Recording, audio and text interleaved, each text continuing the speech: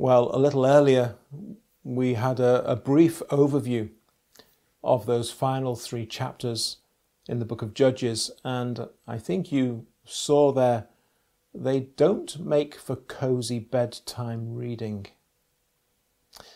The events that unfold in those chapters are vile and they are horrific. And these are details, nevertheless, which God sees fit not to withhold from us in His Word.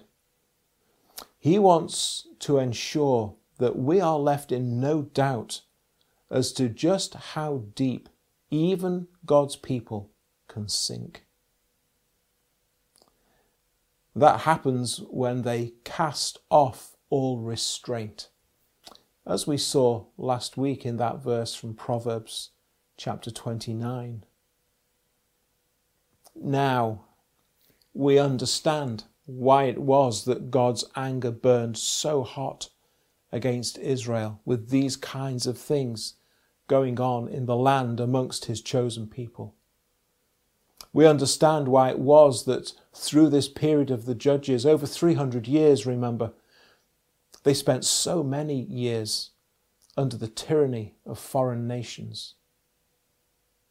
The challenge for us is not to fall into the trap of thinking that we could not possibly ever be so careless and so sinful. By God's grace, we won't ever be. But there really is no room for complacency in our hearts, is there? I want to bring 3 final thoughts to you as this series draws to its conclusion. Here's the first. Spiritual decline always leads to moral decline. Last week we had placed before us the spiritual reality in Israel as the tabernacle lay largely abandoned in Shiloh, while the people are inventing their own gods and their own style of worship in their homemade shrines as seems good to them. And if you turn your back on God and His Word, if you abandon His Lordship and His truth, well, you end up with the likes of this Levite who ought to be serving in the tabernacle. This Levite just sinking deeper and deeper into the mire of sin. Not satisfied with having taken a wife, he finds for himself a concubine in Bethlehem.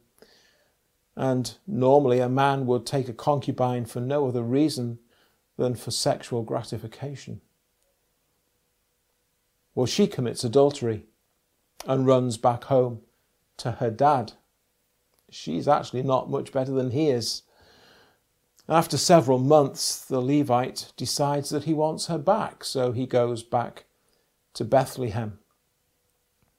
And what we see in many ways, really, as this story unfolds, is that she is little more than a piece of property to him. But he goes off to get her. Now, it may be that her father is somewhat worried about how this Levite is actually going to treat her once he takes her back home. And so his actions as he overwhelms the Levite with hospitality, well, perhaps it's a ploy to try and placate him. We can't be quite sure of his motive. But eventually, after several days and several attempts to try and get up and go, eventually the Levite leaves and ends up in Gibeah, where he assumes he'll find a safer and more hospitable place of refuge than Canaanite Jebus. Turns out he probably would have been better off lodging with the pagans than with his fellow Israelites. Who would have thought it? Ever come across someone who claims to be a Christian and you've thought to yourself,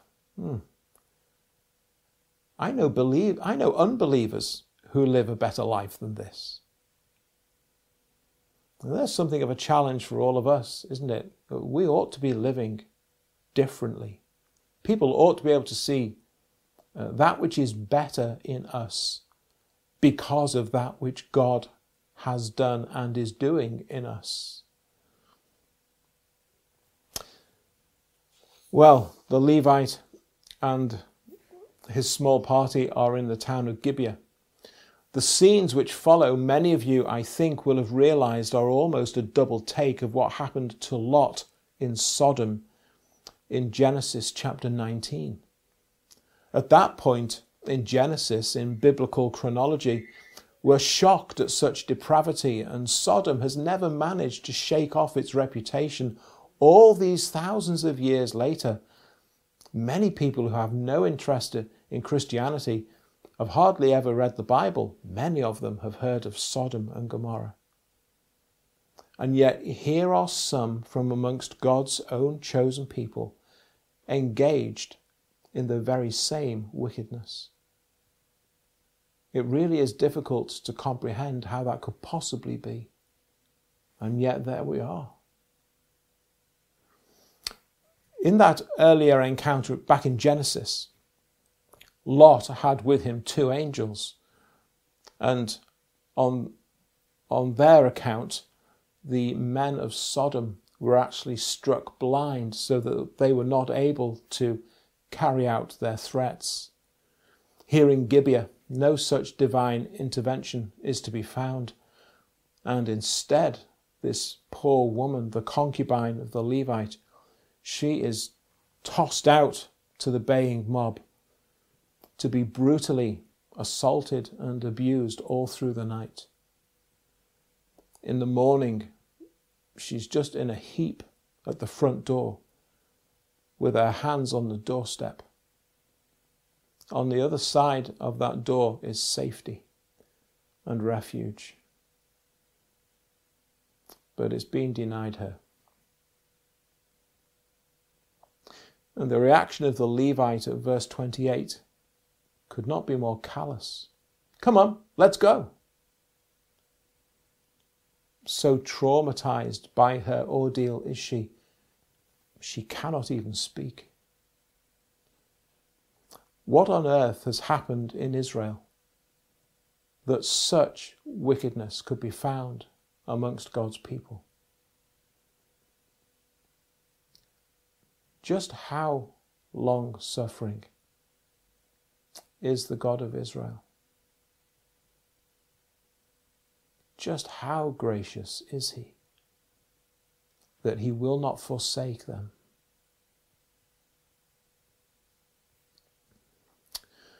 Well, as the story continues, just to top it all off, just as we'd assumed that was the worst of it, when he gets home, the Levite kills the concubine, dismembers her, and sends each of the 12 tribes of Israel a piece of her body as if to protest about the things that have happened to him. The Bible often presents us with warnings about the top of the slippery slope of sin. In this chapter, it's as if the camera actually starts to pan down the slope and shows us the kind of stuff that lies at the bottom of the slope.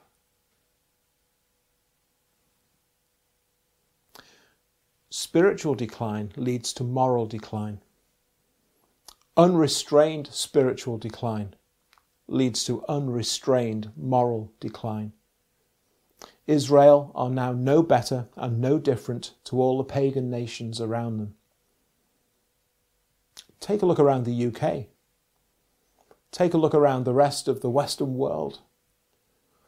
Look at the moral cesspit into which society is plunging, because once you've abandoned any fixed reference point for morality and ethics, which is what the Bible gives us in the law of God, once you've cast aside objective truth as decided by a greater power and a greater authority outside of ourselves, God, everything then becomes open to question and up for grabs. Who gets to decide? Who can claim a monopoly on wisdom from amongst ourselves? Who can claim to know any better than me? You? Who are you that I should take any notice of you? Who cares what your opinion is? I certainly don't. With no king, everyone does what seems right in their own eyes. I become my own judge and jury on the matter. I am my own jurisdiction when truth is abandoned. I become foolishly confident in what seems right to me. And the danger, of course, is that this can spill over into churches, and does. I mentioned it last week with regards to worship, because that's what was highlighted for us in chapter 17. Now we see that moral decay follows on from spiritual decay. Spiritual health and the authority of God's word are inextricably linked. God's word starts to be ignored because despite what it says, this seems right to me, feels right. Therefore, that makes it okay. Spiritual health declines as the authority of God's word declines, and moral decline follows hot on their heels. So, marriage. The decline in the authority of God's word results in even churches embracing that which falls outside of biblical marriage. Sexuality. A decline in the authority of God's word results in even churches embracing those who endorse sexual identity and sexual activity which falls outside of revealed biblical truth. The roles of men and women. Men and women who are equal before God, but are assigned differing functions by God in the home and in the church. Even in churches, the biblical model is being abandoned. And in every case, the proponents of these things will insist, but it seems right to me.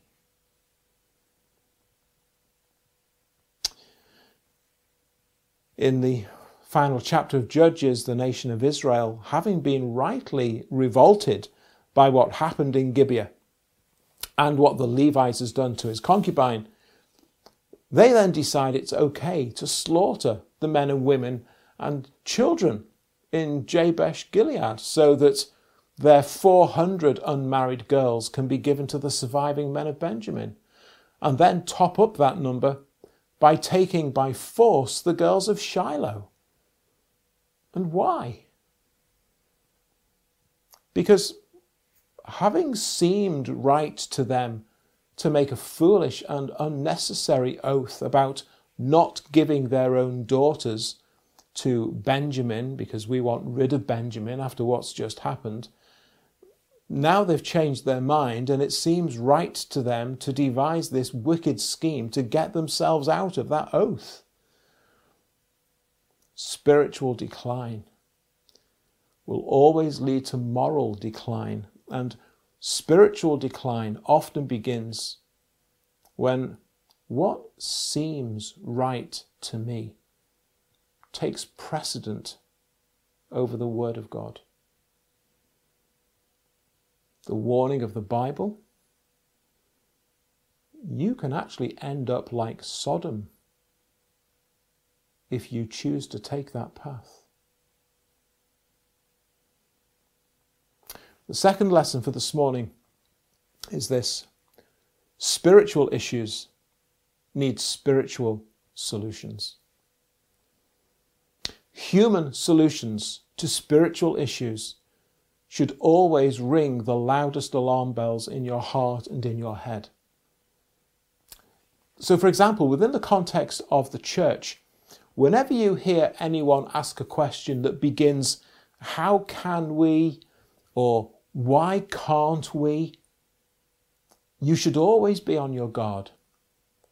Not because those questions should never be asked, but because if you're not careful, they invite human solutions to spiritual issues.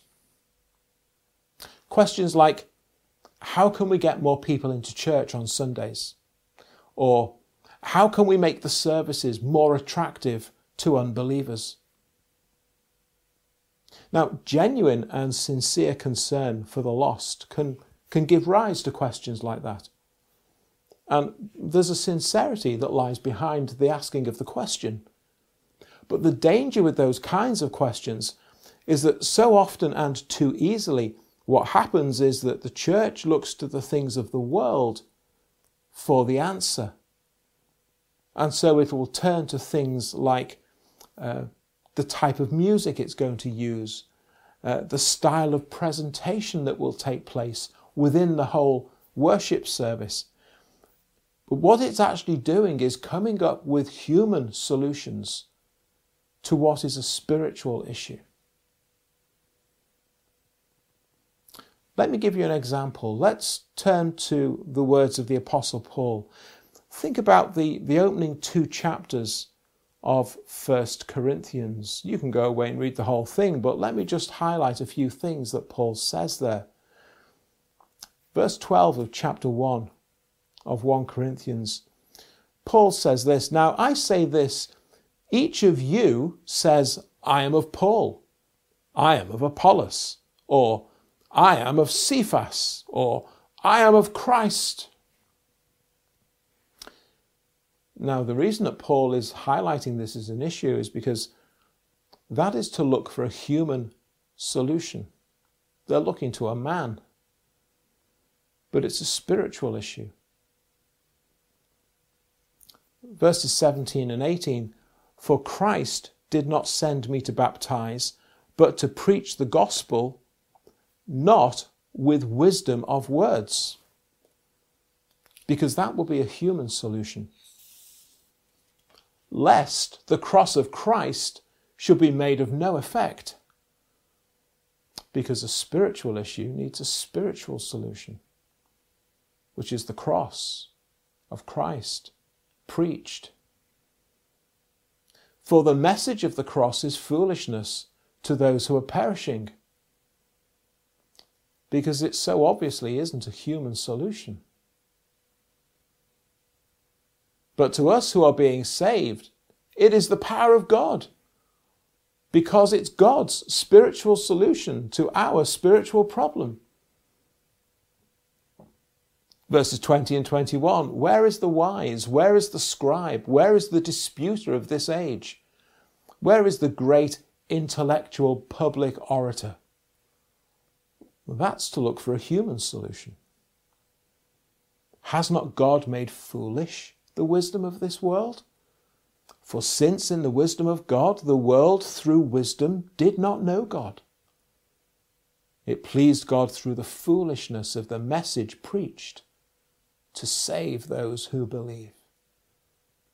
Because a spiritual issue requires a spiritual solution, not a human one. And Paul summarizes all these points like this. "For you see your calling, brethren, that not many wise according to the flesh, not many mighty, not many noble are called.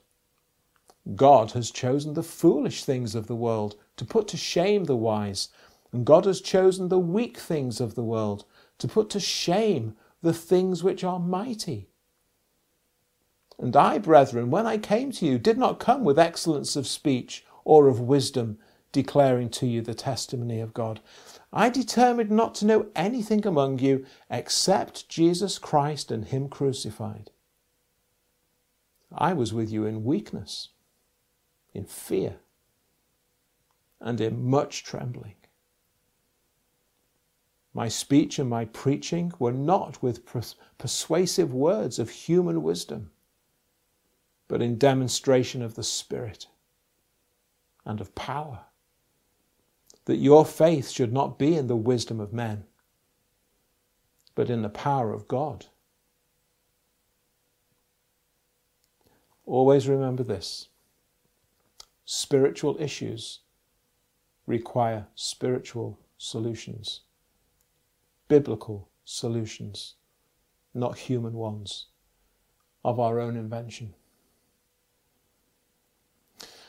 The worst enemy Israel ever faced was itself, as it did that which seemed right in its own eyes. Daniel Block, in his commentary, says this: no other book in the Old Testament offers the modern church as telling a mirror as this book of Judges.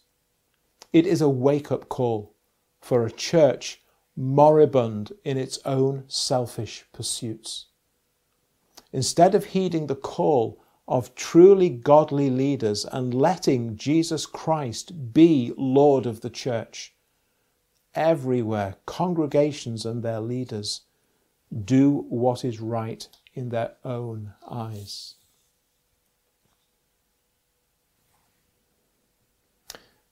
And all of this, all of the book of Judges, goes to prove one thing: we need a king to rule over us. We need a king to rule over us. We don't just need a king. We don't just need a figurehead. We need someone to reign and rule over us.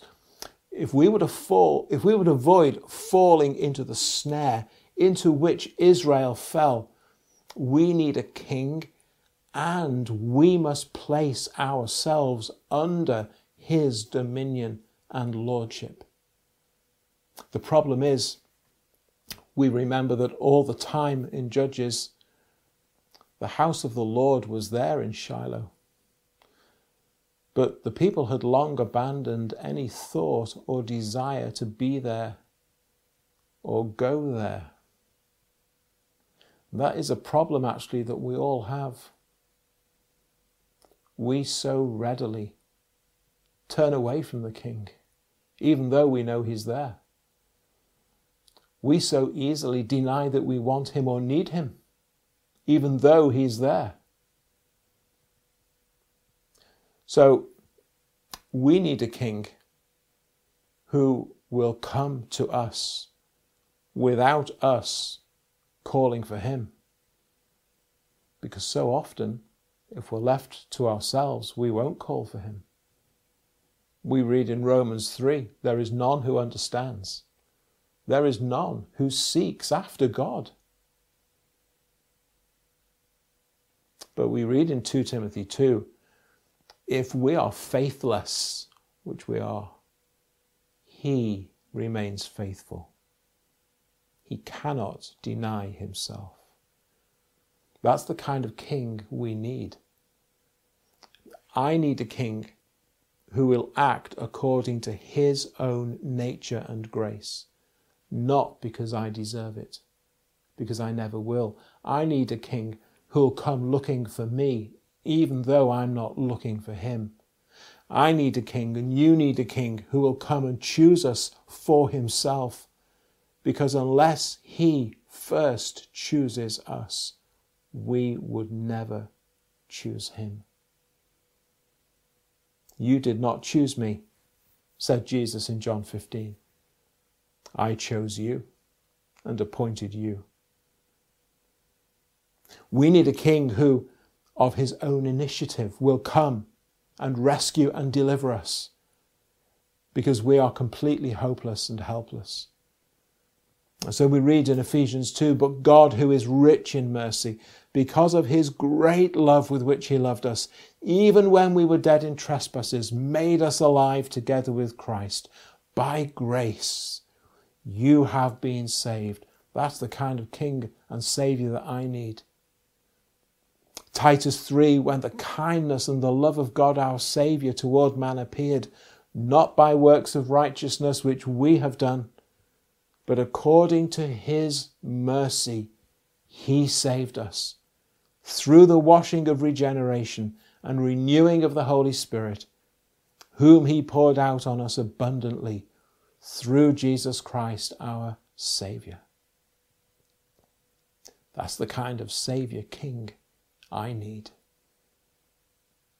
In Judges chapter 20 verse 13, they speak there of putting to death and removing the evil from Israel. That's the Israelites speaking about the people of Benjamin.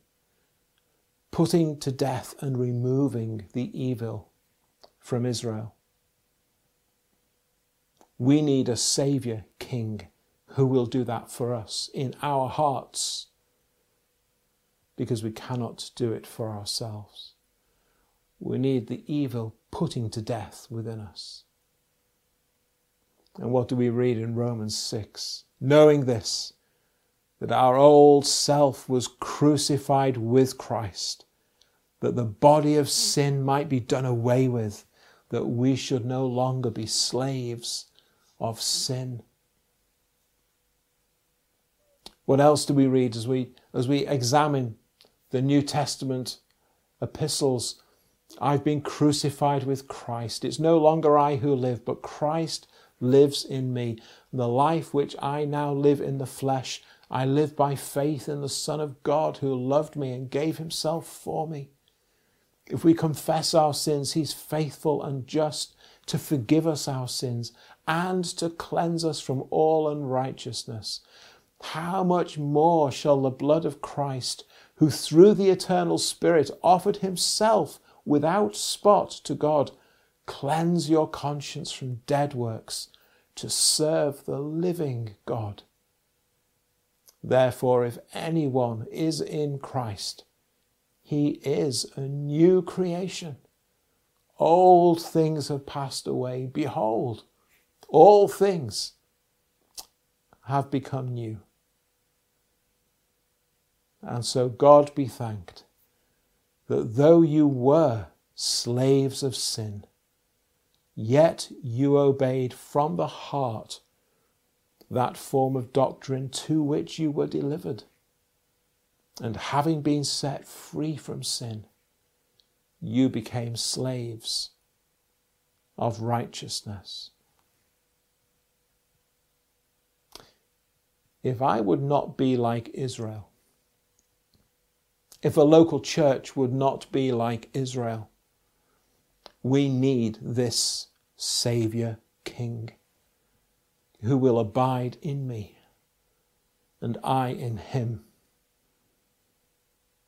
that I might live in his love and love him who first loved me and went to the cross for me. And that I now may keep his commandments. Why? Because I love him. And because those commandments now are written upon my heart and hidden there, that I might not sin against him. And the word of God, the law of God, that fixed rule of truth, that objective body of truth which has come from outside of ourselves, from this almighty and powerful God who is our Creator. That now, once more, becomes my rule and my guide and is written within my heart. Israel was in need of a mighty and righteous and oh so gracious Saviour King. And so am I, and so are you. And his name is Jesus. And he is the Christ of the living God. And if you will turn in repentance from your sins, if you will believe and trust on him, you may know him and his salvation, and receive him, and follow him, and love him as Saviour and Lord.